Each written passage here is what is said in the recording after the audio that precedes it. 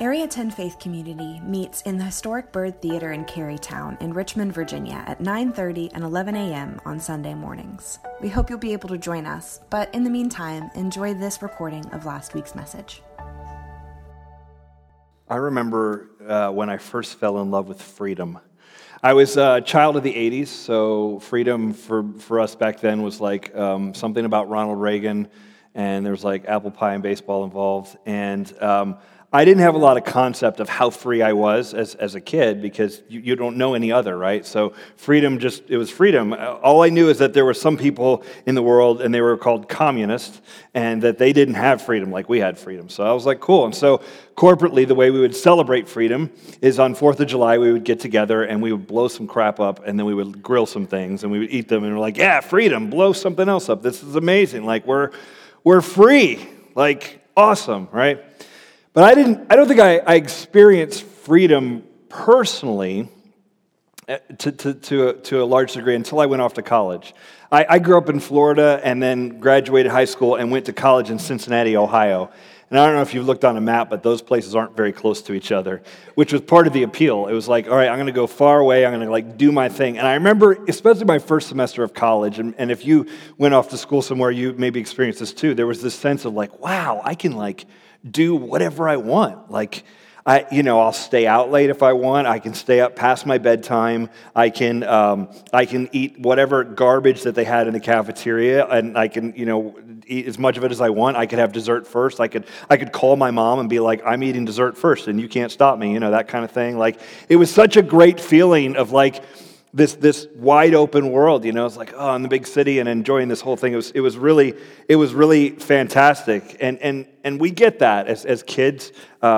We tell kids, you can do whatever you want, you can be whatever you want to be. The sky's the limit for you, And so we tell kids, and we kind of grow up believing that we can be free.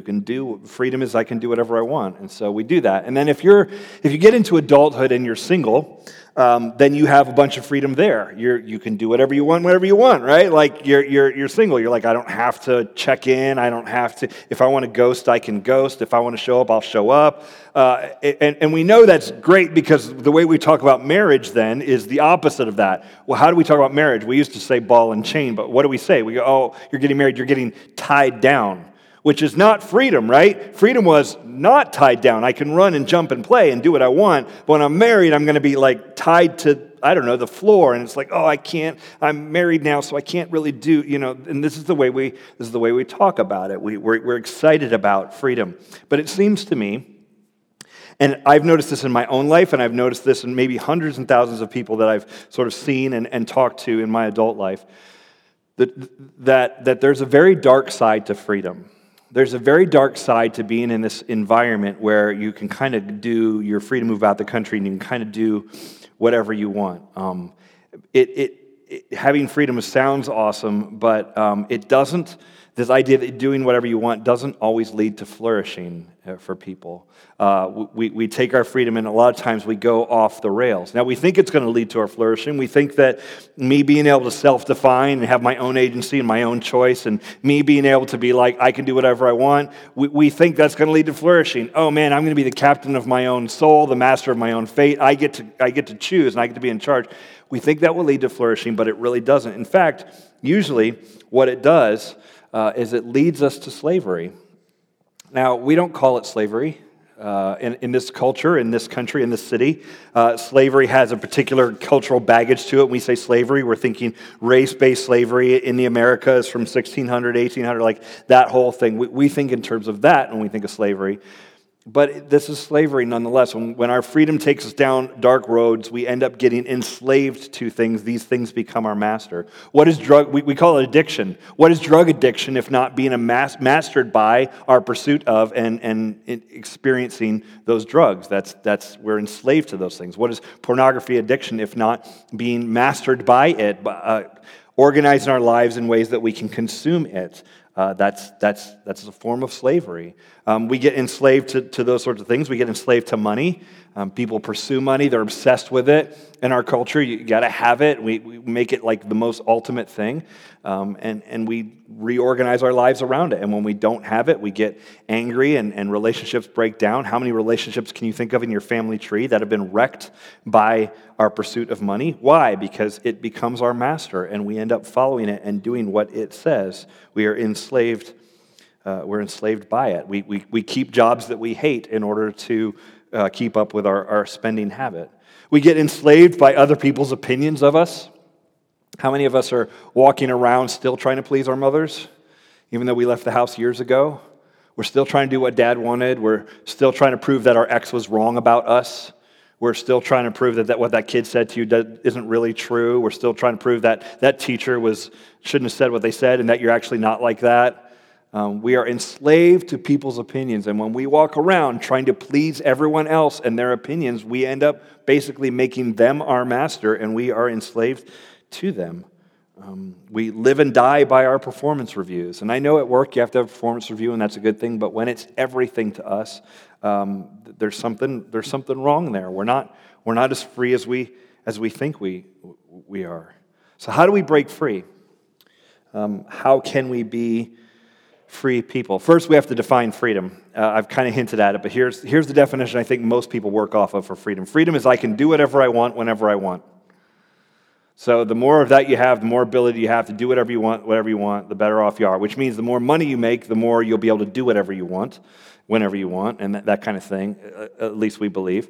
And so that's a definition of freedom, but I think it's not a great one.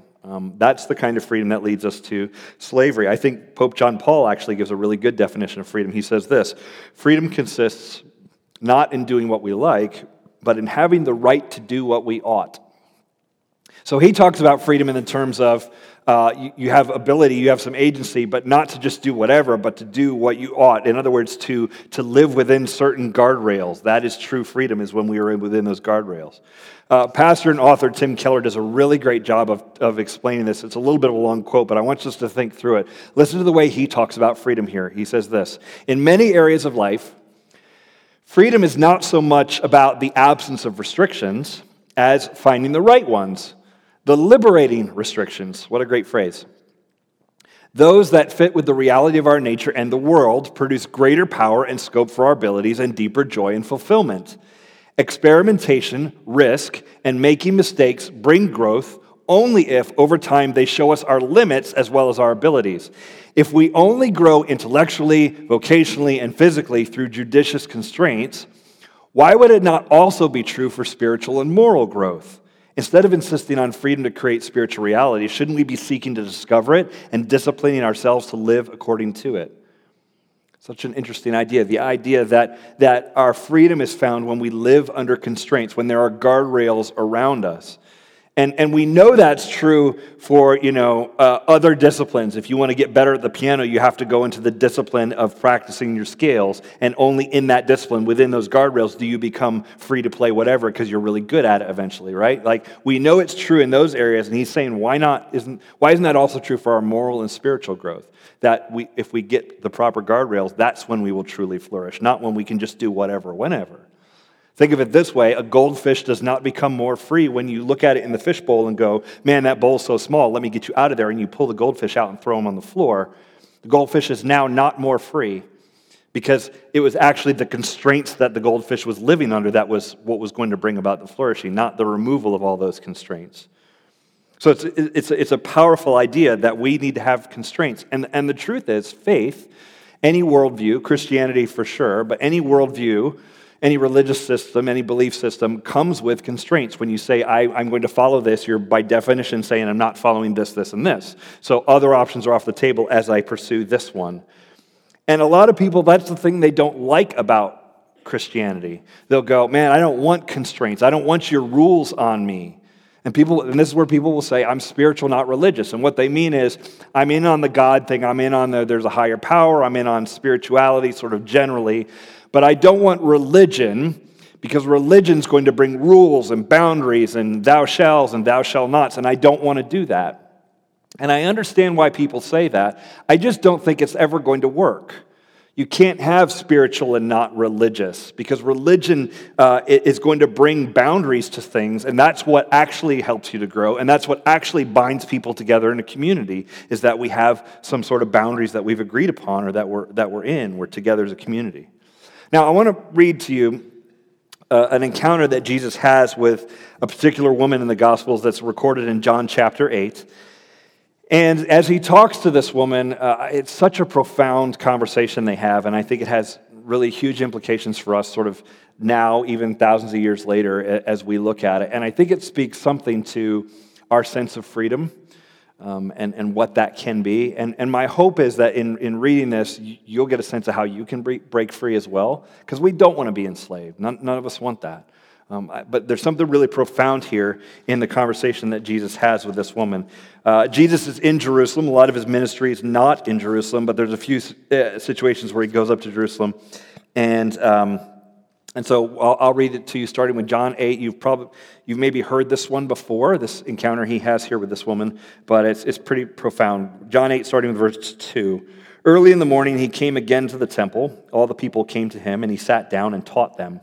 The scribes and the Pharisees brought a woman who had been caught in adultery, and placing her in the midst, they said to him, "Teacher, this woman has been caught in the act of adultery. Now in the law, Moses commanded us to stone such women. So what do you say?" All right, there's a couple things here. Jesus is going to the temple in the morning. So if you go to Jerusalem even today, there's something called the Wailing Wall, which is the temple sits on a big flat rock, this big multiple football fields kind of large rock. The side of that, there's these stones that have been built up and all that. The side of that is now called the Wailing Wall. It's where the Jews go and pray and put scripture or whatever in the cracks in the walls. But you can go on top of that, the Temple Mount where the temple would sit. You go on top of that rock, and in Jesus' day, there's the temple is up there, and it's where sacrifices are made and all that. And people would go there and teach, and so you can go out into sort of the garden, the courtyards, and you can sit down. And that's what Jesus does. He goes and sits down and he teaches. And so while he's there, some other religious teachers, the scribes and the Pharisees, they bring a woman who's caught in adultery, they bring her before Jesus. So Jesus is sitting down, his crowd's around him, he's teaching them. These other people burst into the scene, the scribes and Pharisees, they bring this woman caught in adultery. Now there's a couple things that are unusual here. One, it says she was caught in the act of adultery, so that's awkward. We know what she was doing. She was caught doing it. And so, and they grab her, they bring her before Jesus, and that's all kinds of weird. But what they're doing is not exactly on the level. They're not really so concerned. They come to Jesus like, "Hey, the law says we should stone her. What do you think?" Well, there is a law about that, Deuteronomy 22. But here's the deal. The law does say that as punishment, but it also brings punishment for the man in the story, and there's no man in this story. Only she apparently was caught in the act of adultery. The guy is nowhere to be found. And you're like, what is the deal with this? Like, if what they really wanted to do was follow the law and do it right, they would have had him there as well. But that's not what they're interested in. They're coming to trap Jesus. Now, the reason this is a trap is if Jesus says, because they want to catch him, right? Because he's this rock star rabbi or whatever, and they're like, I don't know about this guy, so they want to get him to trip up. And so they come to Jesus, and if Jesus says, yes, the law says you should stone her, you should go do that, they will turn around and go to the Romans who rule the region and say, hey, this guy says we should be killing people, we should stone this woman. And the Romans don't allow the Jews to do capital punishment like that. So they would be able to say, Jesus is teaching against the Roman Empire. If he says, yes, you should stone her. If he says, no, you should not stone her, then those Jews will go to all the other Jews and go, this guy doesn't believe the scriptures. He's not teaching the Torah. He's not teaching what Deuteronomy says. He doesn't know the law, or he's not following it. So they're trying to catch him in something either way. John gives us a little clue on that in verse 6. He says this. This they said to test him, that they might have some charge to bring against him. Jesus bent down and wrote with his finger on the ground. Now that's a weird detail. I'm guessing John includes the detail because it's actually what happened. Scholars have debated, why does Jesus write on the ground and what does he say? What is he actually writing there? It doesn't tell us. So picture the scene. These people burst in while he's teaching. What do you want? They said she was caught in adultery. and then he bends down and starts writing on the ground. Now, one of the suggestions I've read that I thought was an interesting take on this is there's possibly the reason he writes on the ground in that situation is that when he does that, everyone's going to look there, and he draws everybody's attention there versus attention on the woman who was caught in the act of adultery and who might be a little less than clothed in that moment.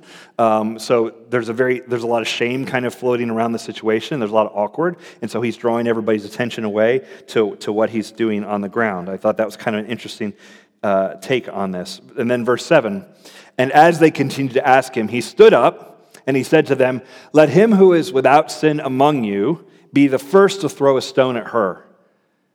And once more, he bent down and wrote on the ground. Jesus has a way of cutting to the heart. And here's these people, all kind of a riot. They're just kind of like, oh yeah, let's kill her. Maybe they had rocks in their hands. I don't know.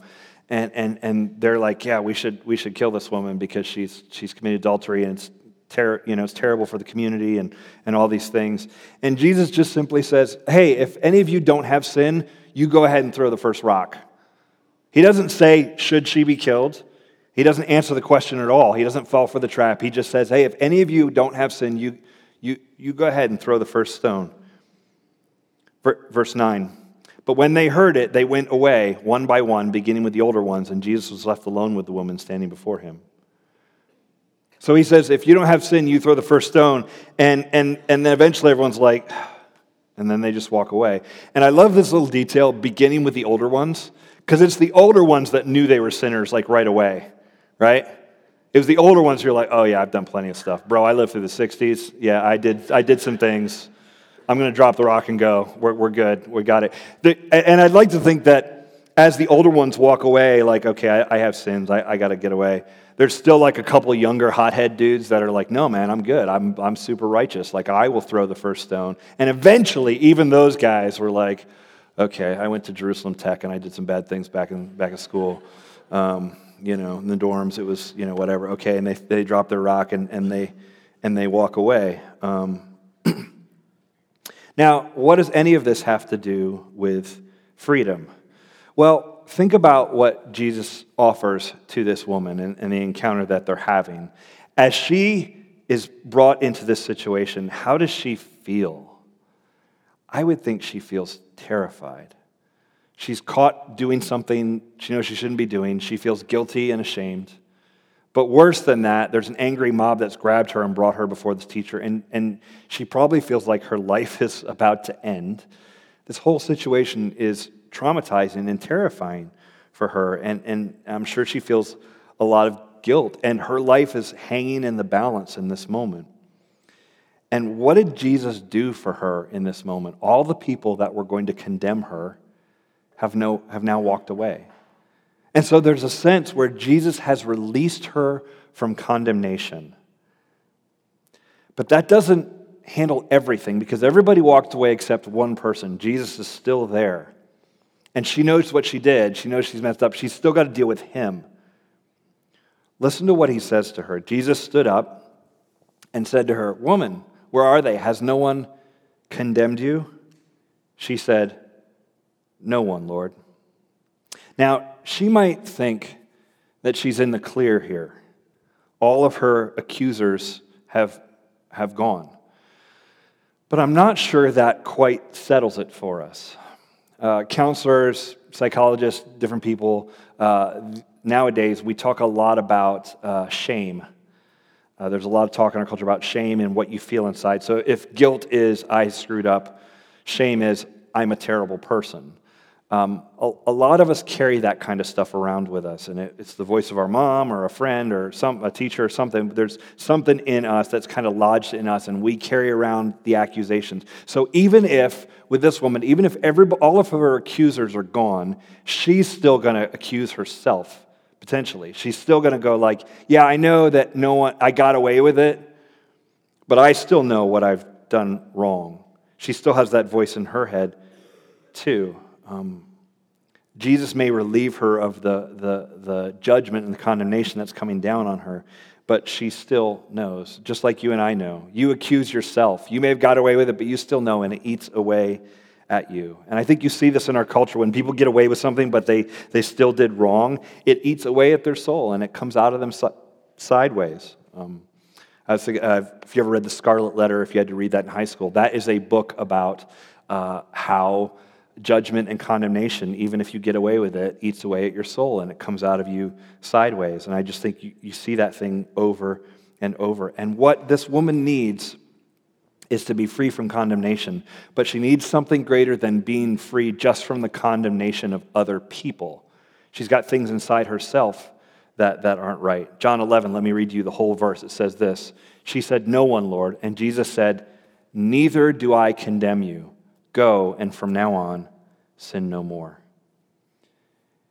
Jesus gives this woman something very powerful. He gives her the one thing that him as God was his place to give, the one thing she actually needed more than anything else. And it's actually the thing that every single one of us needs. He lets her know, he looks her in the eye and lets her know that she is free, that she's free from condemnation, that the God of the universe locks eyes with her and says, you're good. You are covered. He relieves her of the condemnation and of the judgment. And I would argue that's something we all need to feel as well, because as long as we feel condemned by ourselves or by others, as long as we feel that kind of judgment and shame, we are going to end up becoming enslaved. We will feel condemnation and judgment, and it will feel bad, and we will stuff that thing down in there. We will stuff down there food and relationships and porn and any sort of addictive behavior to make that condemnation and judgment feeling go and that shame feeling go away. But here's the good news. If you are a follower of Jesus, what he did for her, the scriptures teach us he has also done for us. Even though you didn't have this moment where he sat down and looked you in the eye and said, "You're free from condemnation," he's done it. The Apostle Paul writes about it in Romans 8. "There is therefore now no condemnation for those who are in Christ Jesus." None. There's none left for you. For the law of the Spirit of life has set you free in Christ. There's freedom from the law of sin and death. The Apostle Paul is telling us that, man, hey, you weren't there with that woman in a sense, but it is still true of you. If you're a follower of Jesus, if you're in Christ, he has set you free.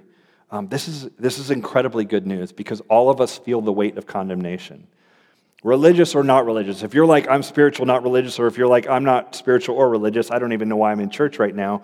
Even you, every single one of us, we feel a sense of, I don't live up to the standard. I don't do what I say I'm going to do. Whatever ethical, moral code that you live by, you still fall short of it. Everyone knows that if we're honest about it, we know we've all blown it.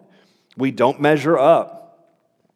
And so Jesus comes along and says, no, you can be free of condemnation. The Apostle Paul writes that in Romans 8. Listen to what he says right before that in Romans chapter 7. "Wretched man that I am, who will deliver me from this body of death? Thanks be to God through Jesus Christ our Lord. So then I myself serve the law of God with my mind, but with my flesh I serve the law of sin." The Apostle Paul refers to himself as a wretched man, one of the greatest followers of Jesus in the history of the world. And he's like, I'm horrible. I'm messed up too. He knows I've got stuff I'm not proud of. I have things that are worthy of condemnation and judgment. And yet he goes in to say, there's no condemnation, not for me, not for you. As long as we are in Christ and followed after him, God does not condemn us. So 3 ideas around this, and then we're done. Number 1, habitual sin will lead to shame, condemnation, and then slavery. This woman's caught in the act of adultery. It probably wasn't the first time she's gotten herself into a lifestyle choice. She's made choices that are leading to shame, eventually condemnation, and then she will be enslaved by them. And this is how it will be for us. And we will not be free as long as we walk around in judgment. We will not be free when we think they all hate us. We will not be free when we hate us. So here's how you know if this has worked or where you're at with this. Imagine writing, or maybe even try this, write a letter to yourself from God. Okay? So if you go home and you're like, let me try this out, I'm going to type out a letter, and I'm like, so Chris for me, right? Dear Chris, and then what do you say next? What does God say to you in the letter that he's writing? Does God be like, "Dear Chris, Why haven't you talked to me lately? I thought we were going to hang out, but you ghosted. Why we're trying to, I'm trying to communicate to you, and you left me on red again. Like, why are you doing this? And so does God say that to you? If you're going to write a letter from God to you and you put those words in God's mouth, is that how God would speak to you? Gosh, you're so disappointing. Chris, good to see you, but I wish I would have seen you sooner. Or why are you so disappointing? Is that how God speaks to you? If that's the case, if that's the letter you would write, there's a good chance that you have not internalized Romans 8, that you think there is condemnation coming. If your concept of God is he's great, powerful, and holy, and therefore he's pretty disappointed in me, then you haven't internalized this concept of there's no condemnation for you. Because if you have, then the letter would be a love letter. It would be God saying, I love you, I'm happy to see you, and I'm glad we're in a relationship. Now, we have to acknowledge that we sin. I'm not saying, hey, just pretend like nothing ever happened. Hey, just pretend like your sin is not a sin. That might feel good in the short term, but that's not going to actually help us feel clear of condemnation and judgment. We have to acknowledge sin, and we have to acknowledge that our sin will enslave us. And we're not going to break free just by pretending everything is fine. We have to call sin a sin. And that's hard because I think our capacity for self-deception is huge. I think we're really good at saying like, that's not really a sin, or that's not really a problem, or that affects other people, it doesn't really affect me, or I just do this thing and it doesn't hurt or bother anybody. And we got our heads in the sand about what these things do. Pornography is such an easy example of that. It has really taken off in the last few decades with the digital revolution. And so it used to be, when I was a kid, pornography was something you'd have to get like at a convenience store, and you'd have to be old enough and whatever. There's all sorts of things that you'd have to do to acquire that. And now it's in everyone's pocket at all times, that you could get it anywhere on a phone or on a computer. And so it's just a very different deal. And so now we're finding out mountains of data are coming out to say, hey, the girls involved in this are being trafficked, and there's a lot of abuse that's going on there. It's very difficult for the people who are in the industry. And then we're also finding out that it's not good for the consumers of the product. It's leading to all sorts of dysfunction in relationships. It's not helping men, in particular, not helping men to view women better. There's just a lot of dark stuff associated with the consumption of pornography, and yet we can stick our heads in the sand and go, it's not hurting anybody, it's fine, it's just a little thing that I do privately, and so we're deceiving ourselves. We don't recognize that we're getting enslaved by these things. Just think about how much energy we spend justifying our behavior. If you have to spend a whole lot of energy explaining why that doesn't apply to you and why it's actually okay for you and all that kind of stuff, there's a good chance you're enslaved to it. You are bonding with your captor and not realizing it. So number one, habitual sin leads to shame, condemnation, and then slavery. Number two, freedom starts when Jesus sets us free. You see, sin creates problems, barriers between us and other people. When you sin against someone with money or sex or whatever it is, that's going to have a breakdown in your relationship with someone else. And so you'll have regret, and you'll have, I can't see this person anymore, and I can't go to that part of town, and all that kind of stuff. You got all that kind of brokenness.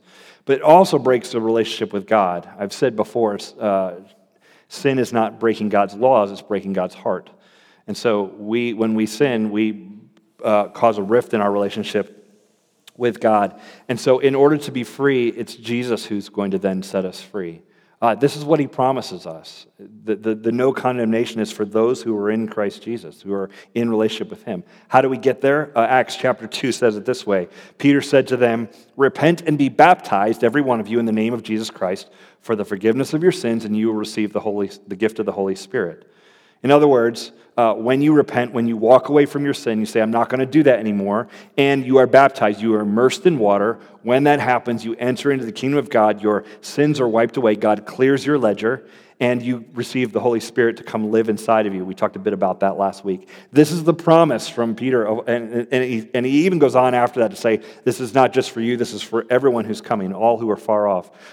That's us too. Thousands of years later, this is the promise, still good for us, that we can be right before God when we give our lives to Him and are baptized into Him. And so if you've not been baptized, please write it on your connection card, your Tri-5 card, write it on there, and we will set up a time to meet with you, and we can baptize you almost any time.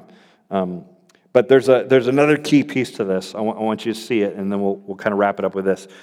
Look back again at the encounter Jesus has with this woman. Listen to what He says to her, verse 11. She said, "No one, Lord." And Jesus said, "Neither do I condemn you. Go, and from now on, live your best life." No, He says to her, from now on, sin no more. Now, this is the thing that we have to hold in tension. Jesus tells her, I'm not condemning you. Also, what you're doing is sinful, and stop it. That's my experience, maybe you've experienced this differently. My experience is Americans in particular have a really hard time holding those two things together.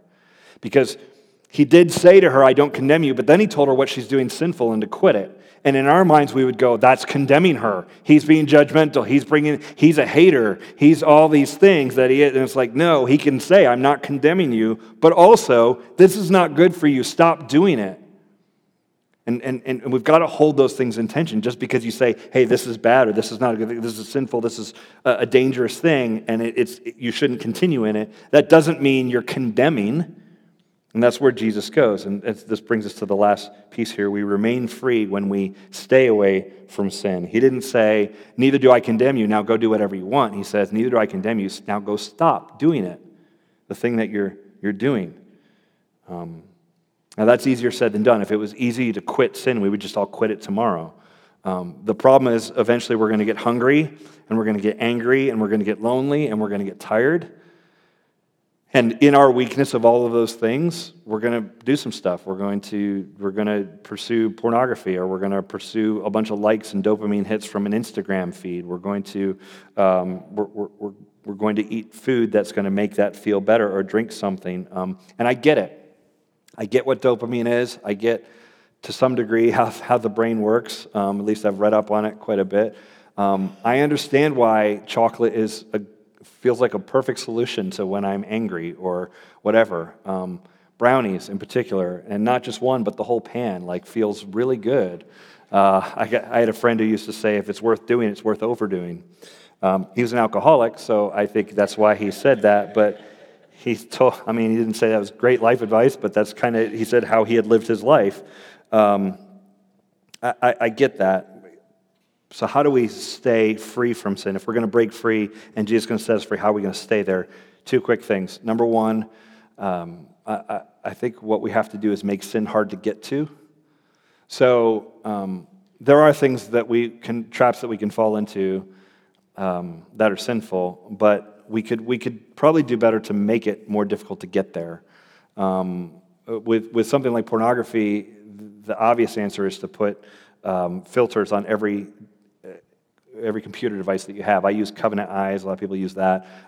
Something that filters or tracks everything that you're looking at and reports it to accountability partners or friends or whatever. That would be a step to take, that you could do that. But if that's not your issue, there's lots of stuff that we could do to make sin a little harder to get to. We fall into ruts and habits when things are just there for us, when there's our go-to. So if horrible food is your go-to, then I know I eat a lot better when I don't have it in the house. That just making it that much harder. If I had to go to a store to get it, that's going to be that much harder, and I may not pursue it. So look for ways to, whatever is sinful for you, look for ways to make it harder to access that. Maybe that means you got to change jobs. Maybe you got to change gyms. You got to make some changes in your life to get in a different pattern. But you may have to get drastic. So number one, make sin harder to get to, and then number two, find a close friend and tell them what you're struggling with. There's a power in a secret, and when we keep things in the dark, they continue to grow and fester. But when we bring it out in the light to a close friend, not to everybody, but to share with someone, to say, hey, this is what I'm struggling with, there's power in that someone can know you. If they share your faith, they can pray with you and walk with you through whatever the thing is. And those are some ways maybe we can stay free once we have been set free. If we do that, if we walk free from condemnation, if we accept what Jesus has done for us, we give our lives to him, we are free from condemnation, and we are working to fight against sin and walk away from that, how is that going to feel? I think it's going to feel better. I think it's going to feel better when we aren't enslaved anymore. There's going to be a kind of freedom and a liberation that our culture promises but can't deliver. I think there's a real freedom to be had when you don't have to remember who you told. You lie so much you don't have to remember who you told what to. You don't have to avoid social situations because you're afraid they're going to find out about you and ask you questions and you're going to be exposed. There's a complete liberation that comes with that. And it just feels, and this is what we're talking about in this series, it's going to feel better. And I want that, and I think you want that. You want that positive growth and change, so my prayer is that we would do this and follow these steps, and let God enable us to truly walk in freedom. Let's pray. God, I thank you for the freedom that you give and how it brings flourishing. God, I contrast that with the freedom that we think we have that so often leads to slavery. I pray now for everyone in this room. We've all got our hang-ups and patterns and habits and things that aren't healthy, and they're not helping us grow and flourish. So I pray you convict us of those things and help us to walk a different path. Surround us with people who love and care and who will walk with us on the journey together. God, I thank you for your grace that no matter what we've done, no matter how much we've blown it, you can look us in the eye and wipe the slate clean, and we can be free from condemnation. God, what an incredible gift that is. Thank you, Lord. In Jesus' name we pray. Amen.